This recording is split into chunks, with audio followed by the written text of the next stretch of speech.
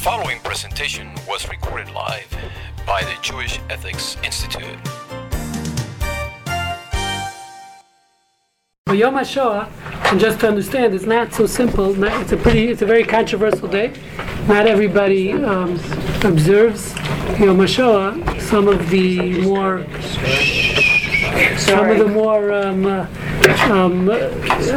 Some religious people claim in the month of Nisan, which was Rosh Chodesh was on Sunday, Monday, so we don't have any mourning within the month of Nisan, the Jewish month of Nisan, which is the month of Passover.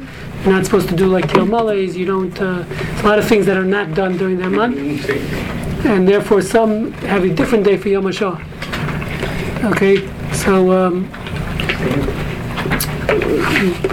Basically, so that's what's important to know. But because it was Yom HaShoah, so we are giving this class, which basically what I would like to discuss, and there's been many cases, there's even been a movie about it, many of us are children of survivors. My father was a survivor, one of 11 children. You have to sign in, even if you... I have to sign in anyway? Even if you're not an attorney. The state wants to know that you were here. In blood. Okay, so there was a lot of people who, besides, we always think of the Holocaust in numbers, and the 6 million Jews were lost, many others, gypsies, homosexuals, and whoever else was persecuted. But there was also, not to, of course, contrast that with the life that was lost, it was the financial, literally billions of dollars was looted from Jewish homes and Jewish institutions, Jewish synagogues during World War II. By the Nazis. And there are many cases of people who subsequently come back and try to look for their belongings, and found many of it ended up in museums across the world, especially in Europe. Specifically, there's one famous case, the Savity case, which was a case, there's a movie called The Woman in Gold, I believe it's called. It's a good movie, highly recommended, which is a woman who was in a museum in Austria. She was an American woman, born in Germany, but after the war, she was a survivor of the war. She was, I think, 14 when the war broke out. She went to Austria on a museum visit and saw a picture that was hanging in her home that her aunt had drawn. I don't know exactly who drew it, a woman in gold, and it was actually in the National Museum in Austria. And she sued the Austrian government to retrieve the picture.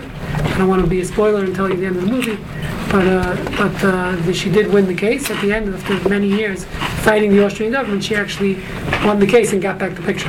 So there are many, but that's only one of many. This is the case that the more famous case is known as the Sotheby case. It was a case in 1984 where a guy, an 84-year-old Jewish fellow, came to Sotheby's and offered as an anonymous auction literally thousands of books from it was a reform institution, a rabbinical institution in Berlin, that he claims that they gave him the books before the war, during when the war broke out after Kristallnacht, knowing that he was leaving, he had a visa to leave the country, and he could smuggle out a lot of books, and he claims they were given to him, and he was auctioning them off at the end of his life. He was about to die. He realized there's no more use for them, so Sotheby's were auctioning it. The Attorney General of New York at the time, and many Jewish institutions sued to block the auction because they claimed this is stolen material. It doesn't belong to him. Stolen, and they sued to block the auction. They lost. In that case, they lost, and the auction proceeded. But we'll discuss somewhat a different case. So there's many such stories throughout the ages. We'll talk about throughout, and even recently, by the way. This is a news story I just printed out this morning. This is dated May 1st, last week.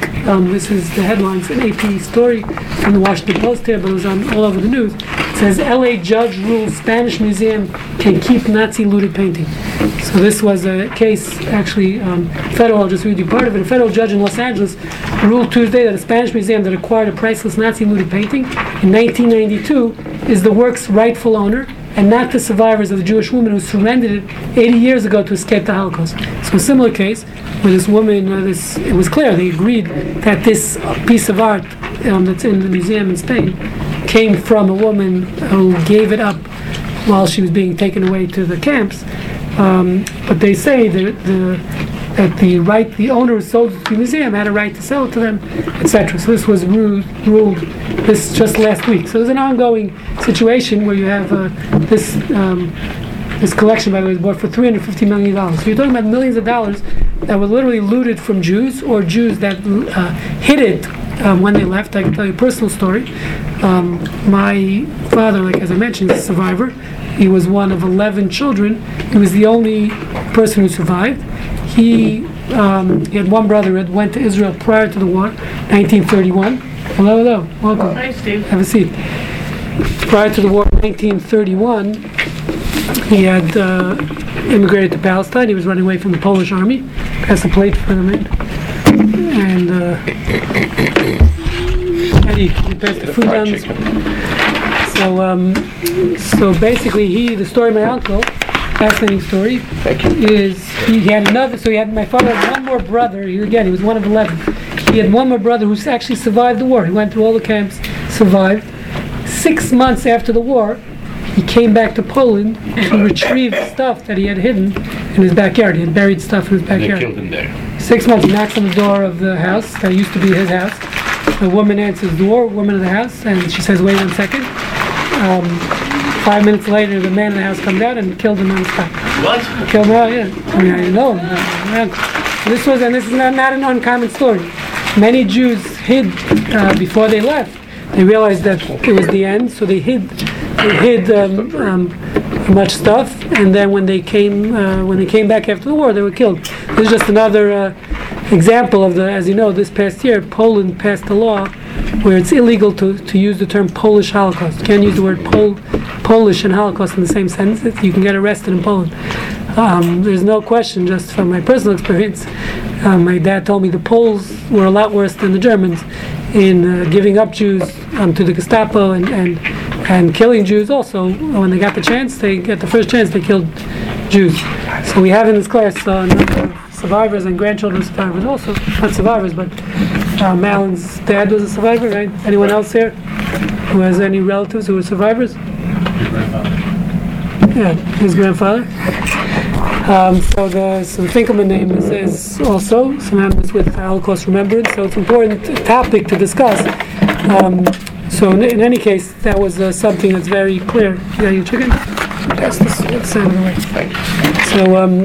So it's important to understand, again, we're looking at it, we're not to, again, compare the loss of life to the economic loss, but it's important to understand that even today, this is very relevant, there are literally millions and billions of dollars out there that belong to Jews that are being misappropriated in museums across the world, including in U.S. museums and many other places. And the question is, who owns that? And can heirs or survivors themselves go ahead and reclaim the property? Go need another chair. Right now. Huh? Right outside the door. Okay. Welcome. We got a chair for you. You need everyone to scoot over. Rudy. Yep. Scoot down. Scoot over here. Move down. Plate. Pass the food down. That's it. You got plenty of room. You need to use your elbows. You need more room. Put this in this. Rudy, can you pass this down to the table there? Okay, so let's begin. Do any extra one? Patrice, is that an extra one next to you? Thank you. And the signing is here somewhere. Okay, so again, I don't know American law as much as, or very little American law, so I'm going to discuss it mostly from the halachic perspective. I'm going to try to contrast the American law, the little American law, with the Jewish law. Okay, so again, the question is, and there's two examples here. One is the case of the Sotheby's case that we mentioned, which was a case in 1984 where Sotheby's actually was auctioning off this a range of books from this Reform institution, this institute in the seminary in Berlin. That was the case in 1984. Again, in that case, also, like I said, Sotheby's won the case. They ended up performing the auction, but there are many, as we mentioned, many other hundreds of cases that have been litigated about this, and even as we mentioned last week, current litigation is still going on. So we'll start with one of the first issues is, as far as many times we discussed this concept in the past, when it comes to legal issues, and you're contrasting Jewish and Western law, there's a concept within Jewish law called Dina de Malchuta Dina. That means the law of the kingdom, the law of the land, many times, specifically when it comes to monetary matters, will override the Jewish law. Not override, but Jewish law recognizes when you live in a land, you have to keep the laws of that land. So many times when it comes to certain monetary matters, there's going to be not an override. I don't like using the term override, because technically speaking, if Jewish law and contradicts non-Jewish law, of course Jewish law technically wins out. Jewish law recognizes when you're living in a foreign land, especially when it comes to monetary disputes, obviously the law of the land, we can't keep our own law. We're not going to say we have our own different laws. If it's a dispute between two Jews, that might be a different matter. They can agree, just like any mediation or a situation like that. They can agree to arbitration, where they're agreeing to go with what the rabbinic court says. But when it comes to, if you're fighting, if it's a dispute between two parties that don't agree to the Jewish law, then of course the law of the land at the end of the day is going to win out in all cases. Now, as far as what I understand, there's a key aspect. First of all, there's one thing that exists in Western law that doesn't exist in Jewish law, which is statute of limitations. So even though we're talking about many years after the Holocaust, over 70 years, there's still the concept of a statute of limitations exists in Western law. That there's no such concept in Jewish law. If you have something that's mine, it could be 300 years later, or if I can prove that I'm an heir to that item. So there's no question I have a right to that. It belongs to me, no matter how many years have gone by.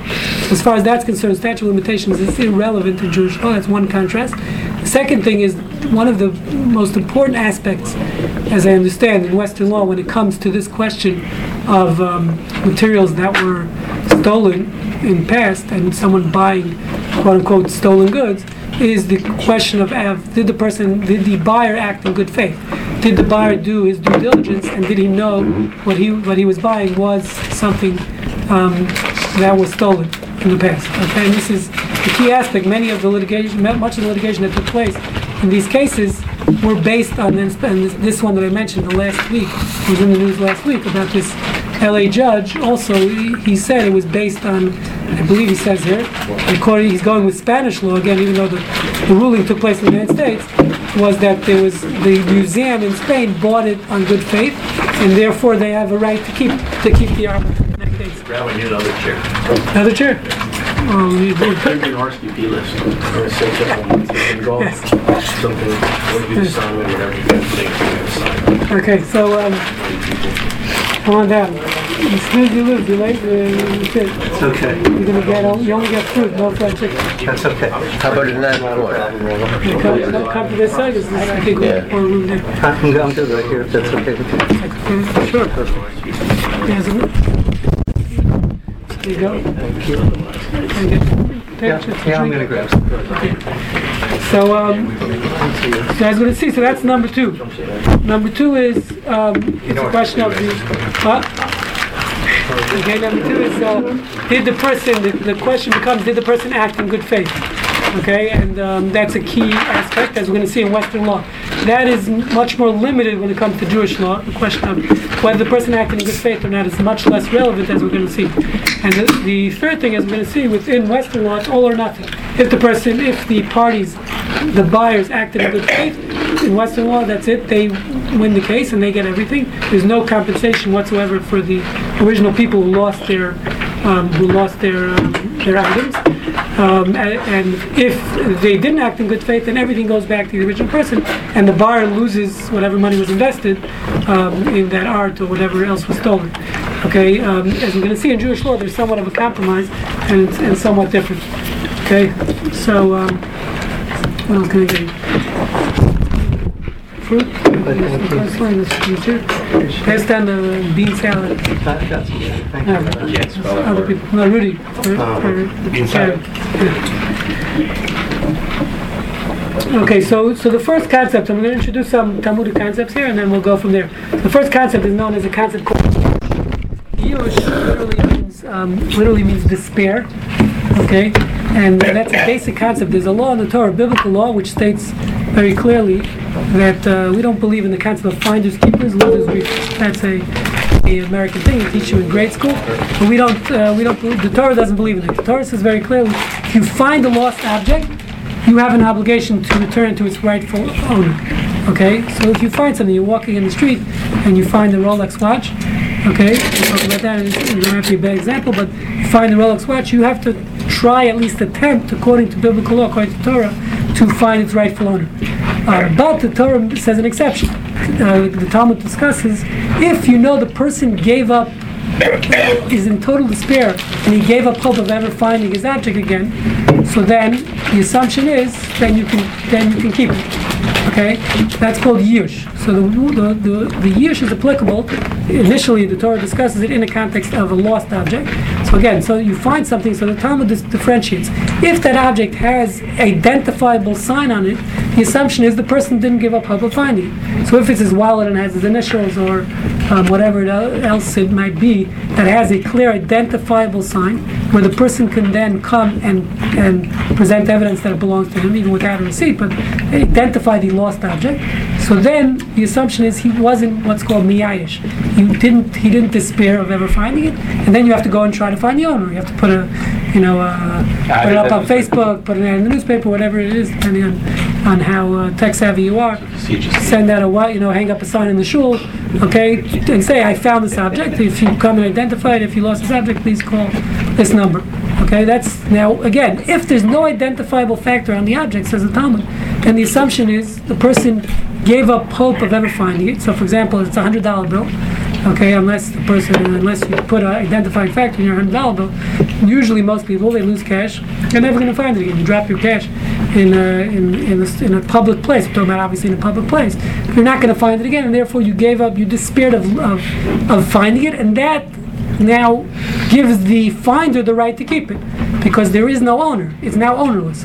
So it's called hefker in Talmudic terms, and is ownerless. That object, its meaning. If you find it and it has an owner, that means the owner didn't despair of finding it. You have to go and try to find the rightful owner. If you don't, so that's a different question. How long you have to keep it? We have in my house, my wife has a closet of scarves and many other jackets and different things that people have left there over the years. One second, let me finish my point. That people have left over the years, and you have to keep it until someone comes and claims it. You can't use it. Okay, you can't because someone might remember they came to our house for Shabbat dinner. This is Torah. It's not weird. Torah is weird sometimes. But why is it weird? Meaning someone might come and claim it. You have no right to give it away. Put it out on your if it's porch. again, can't put it out on the street and hope they come back and get it themselves. no, it's saying you have an obligation. You're liable if it gets damaged. If someone else comes and steals it, and now the guy comes and claims it, it's your liability because you have a biblical obligation to return the lost object to its rightful owner. Again, if it has no visible outward signs, it can't be identifiable. There's nothing unique about it. Then you can just throw it out if you'd like. But if it's a unique item, you have an obligation to return it. Okay, so again, cash, if someone drops cash in my house, it's in my pocket. That's it, it's over. And there's no question. Okay? That's a silver donation. It's tax deductible. What if it's a large item and you don't have room to store it in your house? Do you have to No, you spend don't have to money? store it in your house. Oh, so that's a good You mean like question. if I lift my cow out of the house or something? Right, so it's a good question. Meaning, branded. do I have to lay out money to keep? Let's say it's Or something that's really a pet. valuable that you Right, it's a consider pet. Do I have to feed the animal while I'm keeping it? So that the Gemara discusses. Technically, you lay out the money, but when the person comes to claim it, you can ask him back you can be remunerated for It's your just tied up whatever. in a tree and it survives. Okay, so that's a good point. So what if you encounter or you find a truly large sum of money, cash, $100,000, $1 million? So again, if it's This in a happens purse so- that's identifiable, if it's set up, for example, Talmud discussed, let's say you have coins that are piled up in a certain way, where it's identifiable, then technically the assumption is the person did not despair of finding it again. But if it's just lazily, it's spinning around in the street, and there's no way to identify it, clearly dropped out of someone's pocket or the back of the truck, But it's then you can keep packaged- it. It's packaged and. So again, you if might it's think packaged in a way drug that's money. identifiable, for example, banks, when it falls off the back of a Brinks truck, they're identifiable because they're wrapped in a certain way. They also have that impact that explodes in your face. Don't try that at home. And then they also have serial numbers. Banks usually, they're identifiable because they're packaged in their serial in order, okay, many times. So that's identifiable. But anything less than that, the assumption is you could keep it. Something like that? Okay. So now that's the concept of Yush. Now there is a question, what's called Yush Shalom Midas. There is an argument in the Talmud whether someone despaired where they had no idea that they lost it yet. Can you assume? Meaning, let's say this person dropped their wallet in HEB, and but they might not even know until they get to the checkout counter, until they get home, that they even lost it. So can I own it? Can I pick it up and own it where they don't even know that they even lost it yet? So that's an argument. That's an argument between two opinions in the Talmud, where it's called Yush Shalom Midas. That means despair without the person even knowing he's despairing yet. But the assumption is, again, if there's no identifiable signs, then the person is despaired, then now it's ownerless and you can own it. So the question would be, and this is a very important question, we'll get back to that, but during the Holocaust, when Jews were leaving, they were being deported to the camps from Germany and Poland, Hungary, wherever they were going from, can we assume that they despaired of ever coming back and retrieving their items? So the case in point is, where I would argue that point, is my uncle, who clearly, and he's not the only one, many Jews went ahead and hid their stuff. Clearly they thought they'll be able to come back and retrieve it after the war. Many Jews, as we know, didn't know that they were going to be killed. They thought they're going on an extended vacation somewhere. Or they didn't, even people in Auschwitz, as we know, in the showers, they told them it was showers. They didn't tell them they were being gassed. So many people, till the very end, did not realize, and the question was, at which point do we assume that they despaired of their items or not? So that would be one applicable question here, how we view Holocaust, not I wouldn't say survivors, but those items that the people left at being deported, did they realize that they're never going to see them again, and therefore despair that they're gonna ever retrieve them or not? So that would be question number one. And then it would be applicable, let's say, to this guy, or to many of the cases that museums that now have these items, they're not considered ownerless. If the person leaving their home where they stole the art from, and the Nazis looted the art from, assume that eventually they'll be able to retrieve it, so then the museum would have no right to it, technically speaking, because they're not ownerless. The heirs of those, either the survivors, existing survivors, or the heirs, would be the proper owners of that looted art and other items. Okay, does that make sense so far? Now, if you find something in the public domain, Yes. do you still have the halachic obligation to try and locate the owner for it? In other words, Yeah, can we're you talking leave it about and walk public away? Can you just Oh say? no. So the Torah says very clearly. It says, Can you say I don't feel like bothering No, with no. this? The I Torah don't. says very clearly. It's interesting. The Torah says, "You shall not hide your eye from it. I am Hashem." And Rashi explains there. What does he say? I am Hashem. Obviously, it doesn't say that after every mitzvah. So the point is, it always says, God says, it puts it in the Torah, "I am God," after every mitzvah, where no one's going to know. You know, sometimes you see a guy in HEB drop something falls out of his wallet, and you're rushing to class, rushing to work, so you don't want to deal with it. So you make believe you didn't see it. You see it out of the corner of your eye. We're privy to many cases like that, right? So you make believe you haven't seen it. Says the Torah, do not hide your eye from it. God knows whether you saw it or not, and He's going to know whether you're late to work, and that's why He says, "I am God," meaning I know what's going through your mind. Right? You're late to work, and you want to say, "I'm not going to deal with this." So the halach is it's a negative commandment. You have a positive. It's actually two commandments associated with returning a lost object. One is you have an obligation, hashev. You have to return it to its rightful owner. The second commandment is do not hide your eye from it. That means if you just left it there, and you say I'm late to work, so then you violate a negative commandment of don't hide your eye from the lost object, because it's understood most people don't want to deal with it. It's true. Today, the truth is, with social media, it actually makes life simpler. You just post it on your Facebook. You have 3,000 friends, and the word gets out. Eventually, someone's going you found a dog, cat, whatever it is. So it makes life easier. Social media does make life easier in that sense. But again, not to sound racist, are being recorded here. So this is not but there is, the halacha is really, the obligation is specifically a fellow Jew's item. The assumption is you're living in a Jewish community. If you live in a community even that's mostly non-Jews, you have no obligation. Again, you could do it; it's a nice thing, but it's then a good deed. It's not obligatory. The obligation is to a fellow Jew, which find that throughout the Torah, many laws, as we discussed. It's not a racist issue. It's just that family. We like the obligation to family is always much more than the obligation to a stranger. So we should look at the whole Jewish nation as family. So if you find something in Ben Gurion Airport, that would be a problem. If you find something in IAH, the assumption is the majority of people are non-Jews passing through, and therefore you don't have to deal with it technically. If you live in Maryland and you're in Beldens, that might be a different story. And then you have to figure out if the majority Jews, non-Jews. So again, that's really the halacha. Since it's a family, I can say statements like that. Okay, so that's one aspect, the Yush, which is very relevant. We'll get back to that towards the end. Now there's another aspect, which might even be a better application than Yush. Because Yush, what we're saying is, it depends, you have to get into the psychology of the person. You have to figure out, did that person despair of his lost item, or looted item in this case, or not? Right, so that depends on the psychology, and you need to figure that out. There's an objective Yush, that we're saying, that we understand most people would despair in this case, and therefore that's the assumption if it has no identifiable factors. So that's again in legal jargon, I guess would be called a working assumption or ordinary person. Yeah. Right. As opposed to now, for example, let's say even if there's no identifiable factors, but this guy's standing there and he's telling his friend, or he posted on Facebook, I lost my $100. So we know he didn't despair. He's saying, I need to find it.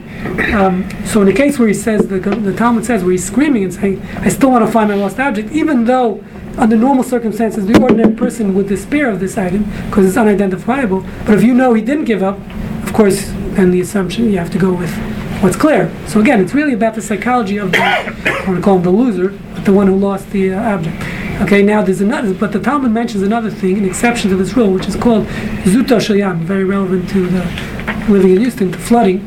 It says, let's say where the guy was on the beach and a wave comes in and takes away his wallet. He's laying on the beach, sunning, and then his wallet's next to him, his cell phone, and then a wave comes and sweeps it away. Okay? Or it says if a riverbank overflows, the bayou overflows, someone's house floods and there's stuff floating down Braeswood.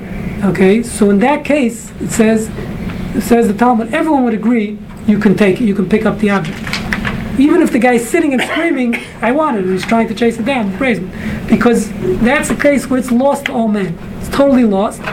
No one technically can ever retrieve it. You happen to be a crazy guy who has his water skis and going to go and chase it down Braeswood or in your canoe, in your motorized boat. But most people, once it's floating outside their home, there's no way they're going to... There's two ways to understand it. Actually, there's two opinions in the commentaries explaining how to understand what's called Zuta Shayam, which is number 3 on the sheet here, which means it's swept away by rising waters. So then there's a verse, one says that's a clear case of Yush. There's no one, any sane, normal person would despair in that case. Okay, would despair, he's never going to see his items again if it's washed away at the ocean. It might show up on the other side of the Gulf of Mexico, someone in Cancun, I don't know which side, Cancun is west side or the east side, whatever, west coast, but someone will find it in Cancun. But the person here in Houston who lost it in Galveston, it's gone, he's never going to, and therefore when you find it in Cancun, you have a right to keep it. In that case, says the Talmud. Everyone would agree to that case. So it's working with the same criteria of despair, as opposed to other opinions say no, it's actually learned. The Talmud brings a verse in the laws of lost objects which says it's lost where another man will find it. But in a case where there's no one, it's lost to all men, says the Talmud. In that case, it's very clear in the Torah that's a loss. Then you can keep it. It's ownerless in that situation. So again, the question would be, what happens if the guy is standing on the beach and he's screaming and he's crying, he wants his wallet back, and he's trying to hire a guy on jet skis to go and retrieve it. So can you keep it or not? But almost all agree in the case of where it's washed away by a riverbank or in the ocean, that you can keep it. Now some want to say, in the case where a marauding army or where the Nazis come in and looted homes, that's the same thing as Zuta Shayam. There was actually a response in World War I, prior to the Holocaust, by the Imre Yosher, his name, got his name, and they discussed about an invading army during World War I that took away, looted people's homes. I don't know which army, I don't remember which army it was. And he says that's the same thing. He applies this same principle of Zuta Shayam. It's like an article swept away by the sea. If an army comes, you don't agree? Why not? I don't like that. What type of law do you practice? Just to I do litigation work. I do okay. consulting. So why don't you? Well, if they know what's going on in terms of a war and people are being rounded up, then how can they assume they can take it? No, he's not saying. He's saying the army took it. Right. Now years later, it resurfaces that item. Do I have to return that item to its rightful owner, to its original owner, or not? That's the question that was posed to him. It's 3 years after World War I. Now I'm in a pawn shop, and there's someone selling this Rolex watch that was stolen from that I know it has the guy's name written on the back. Do I have to return it to its rightful owner? That was the question that was posed to the rabbi, and he said he applied this principle. It's like this when a raiding army comes in and takes something away. It's just like the ocean took it away, and therefore it's ownerless. You could assume, even though it has the guy's name on the back of the watch, he says that's ownerless, and you do not have to return it to its original owners, because they clearly at that point it's no there's no chance of anyone retrieving it. When the government comes in and takes stuff, it's like But the isn't IRS. it better to be a man like the and IRS. return it if you know how? Oh, so we'll get to that. Yeah. We're gonna get to that. Yes. Is there no duty like due diligence where you know? No, the he's saying it's irrelevant. It's ownerless. Yeah, What he's saying I is guess I just don't as if agree you with find that. something on a beach, he's saying they're washed up from the other side. A note in a bottle Right. happens to have money in it, so you don't have to go and find the owners. The assumption is the person when something's washed up by the sea, it's ownerless at this point. That's what the Talmud is saying, Right. and he's applying that principle to a marauding army. I don't know if I'm pronouncing that marauding. So he's saying that principle is applicable to an army too. That's what this guy wrote. Again, this is after World War I. Yeah. There's a bit of a disconnect here. On the one hand, it's the owner who has despaired and not identified it in the first group of discussion. Yes. And in this second group, it's the despair comes from throwing up your hands and saying, I'm never going to be able to get it again, even though I want it, and I went to the trouble of identifying it, and I did all the right things. And then there's the third layer that goes on top of that basically would suggest that it isn't just nature that swept it away like in a flood, but even man-made problems can sweep it away. Like a flood, yeah. That's a whole different as we layer. know, floods in and Houston even- are man-made. Well, I mean, you Blame them can on stretch everything, but There's a we lawsuit usually on that think now. approximate cause as being pretty close.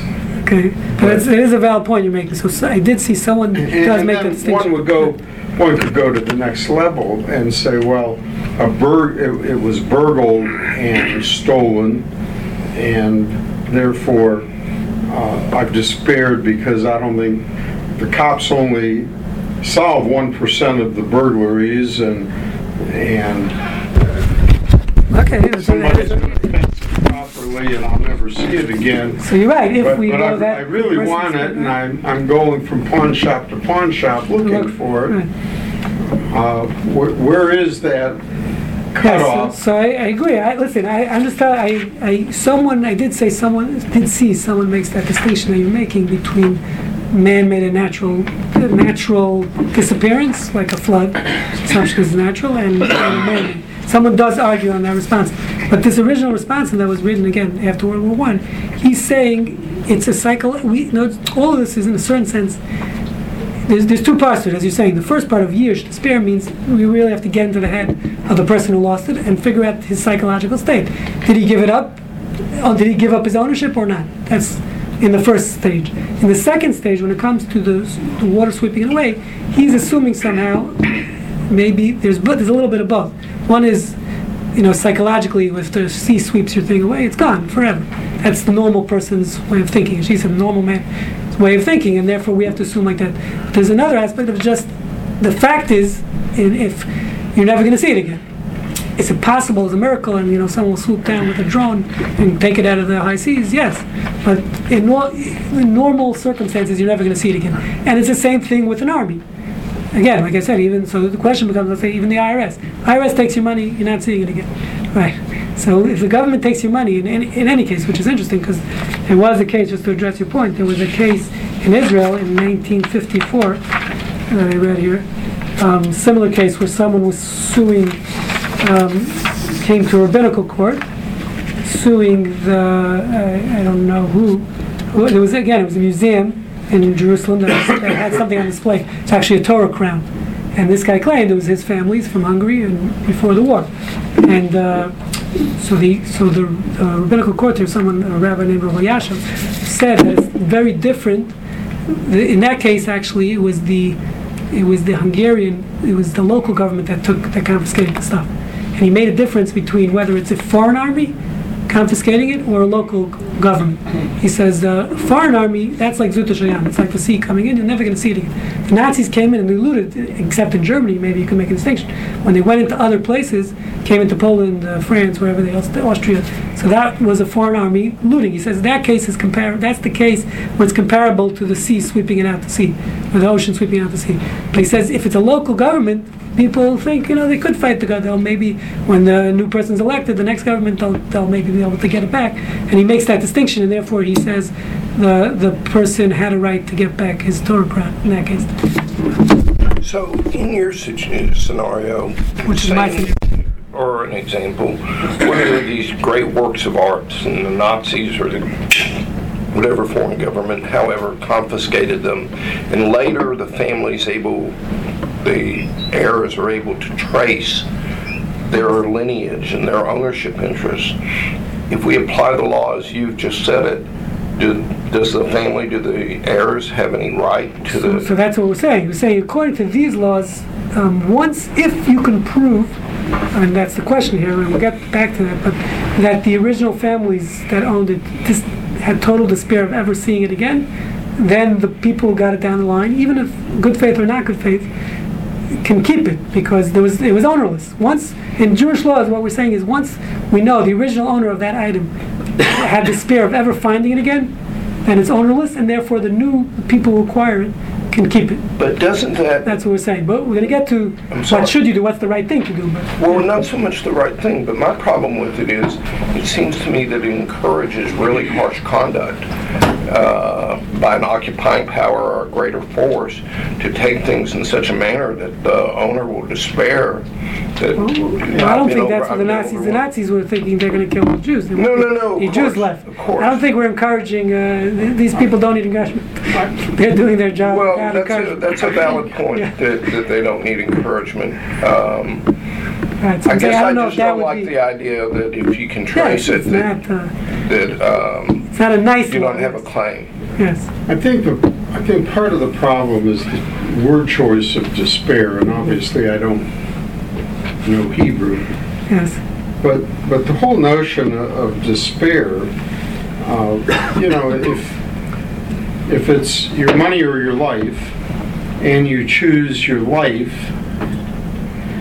you gave the money up as a desperate measure in despair, not because you despaired of those funds, but because you chose in a desperate situation. You say it was under duress. You say it was under duress.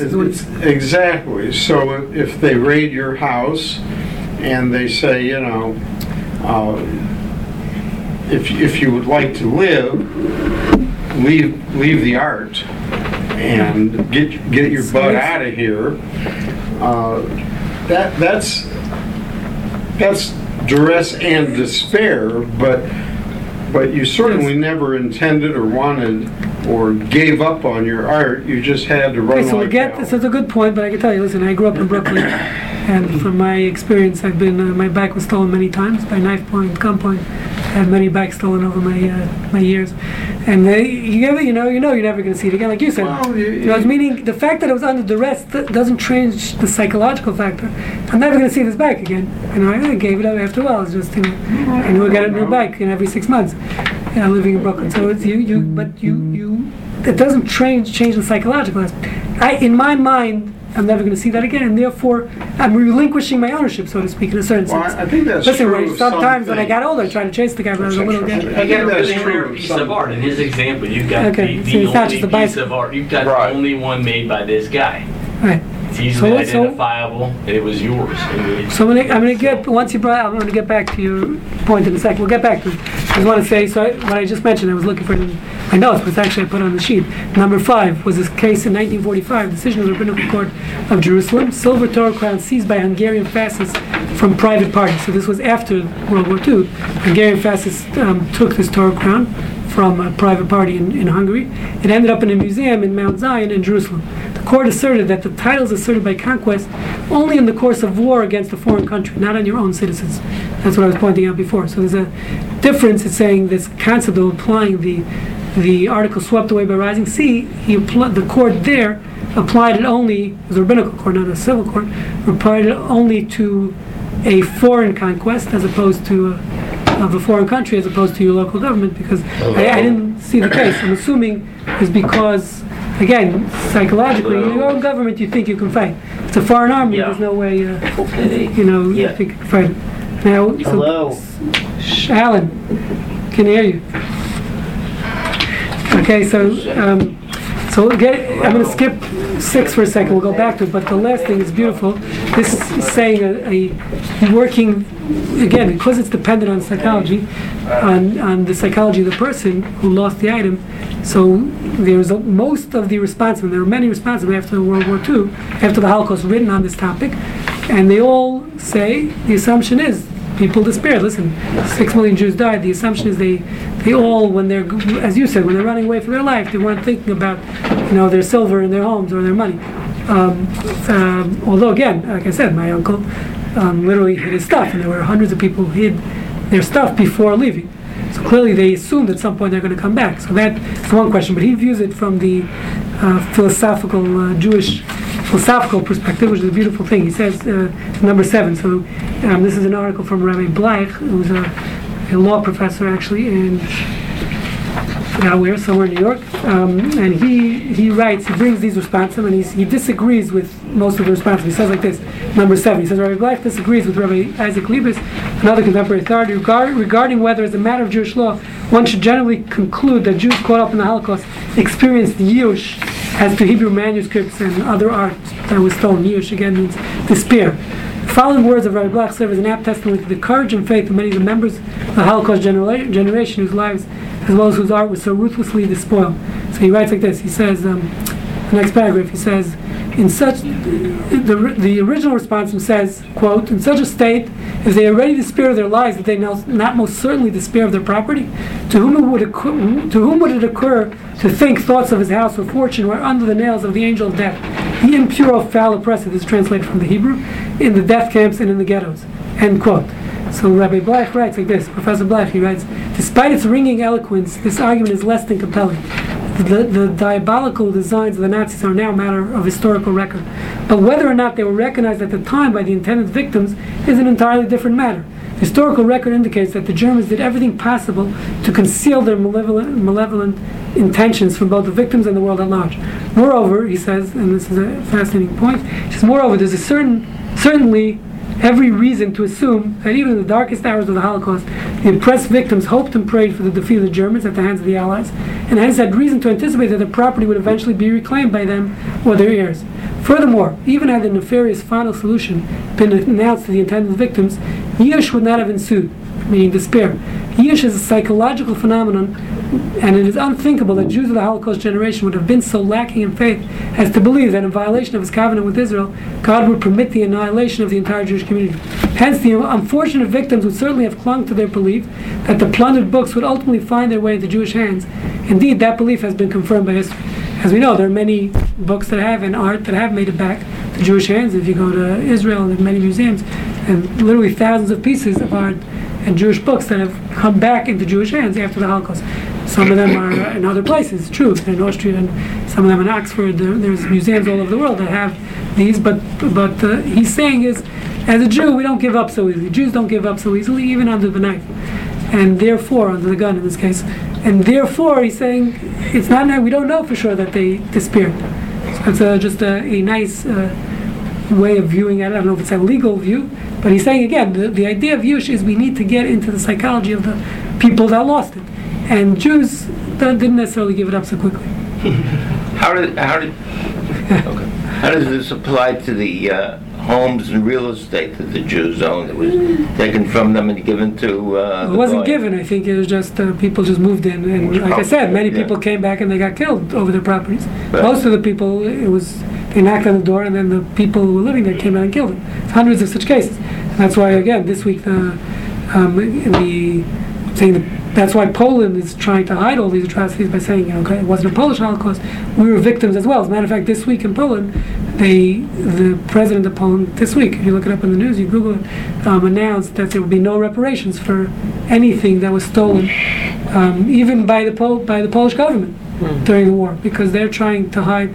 The Poles, as any Polish family can tell you, was much worse than the Germans.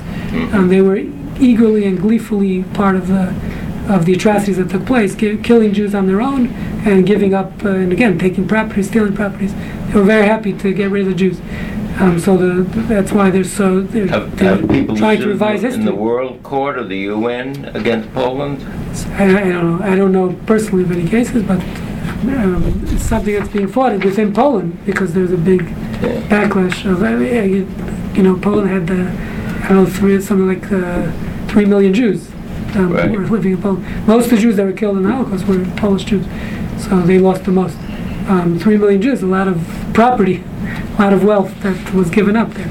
So they have to fight it, or else they could be losing a lot of. Besides for what Mitzner owned, what bought back, and Mr. Mitzner, Senior, what was his name?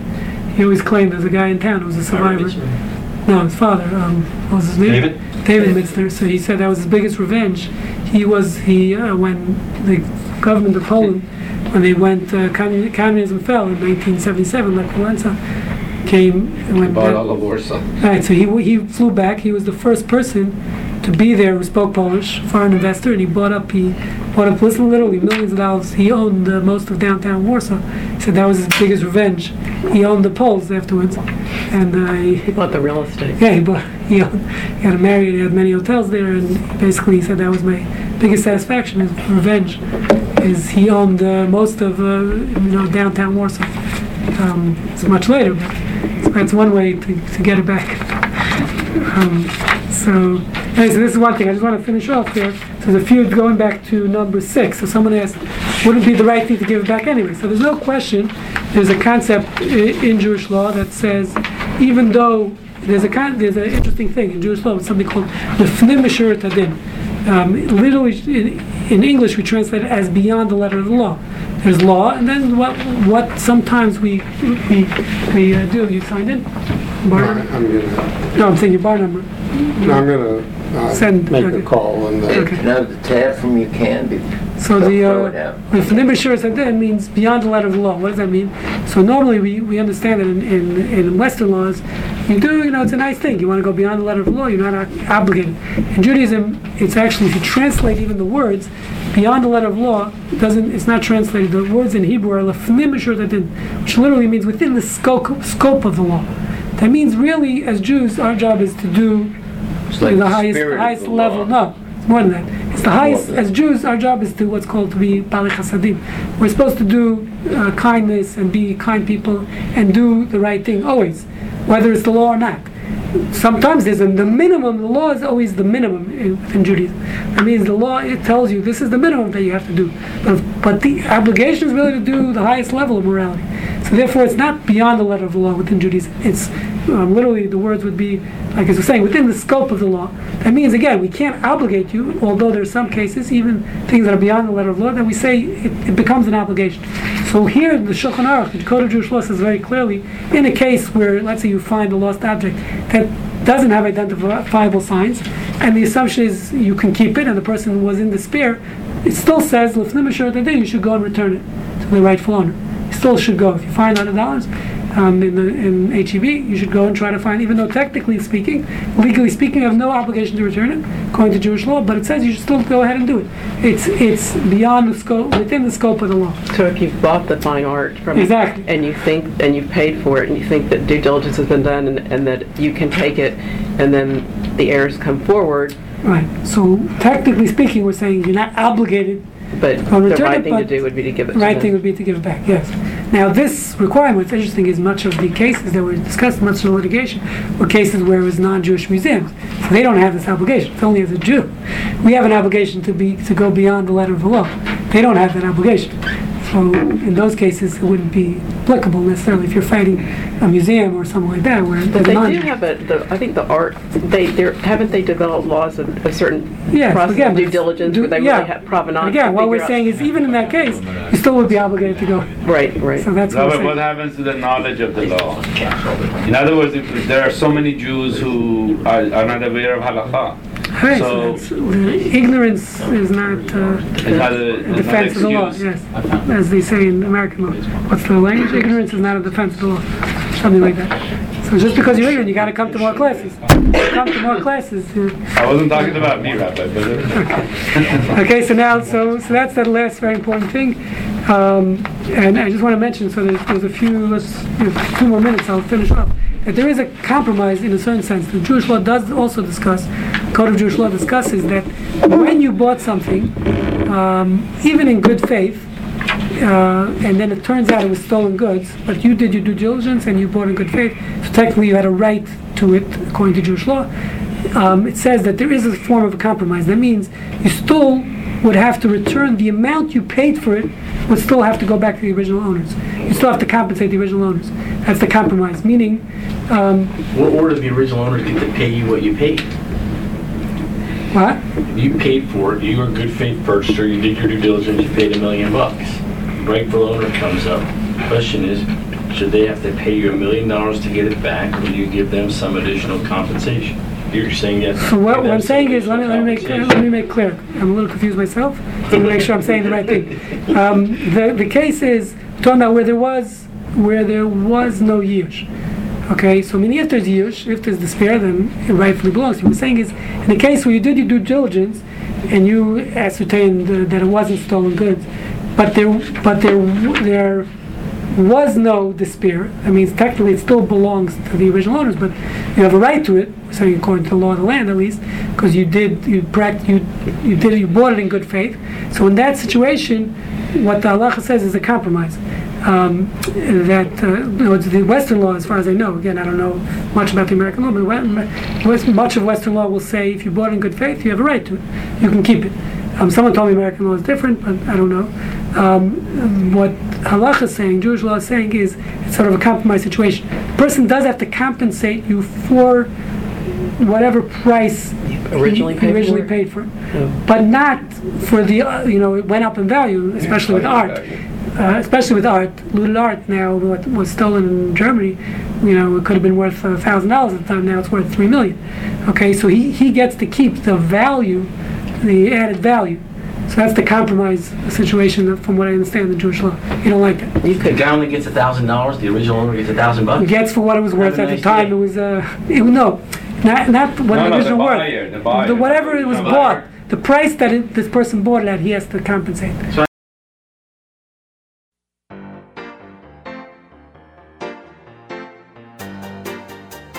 You have been listening to the MP3 project from the Jewish Ethics Institute. For a complete selection of our lectures, please visit our website at j-ethics.org. Shalom.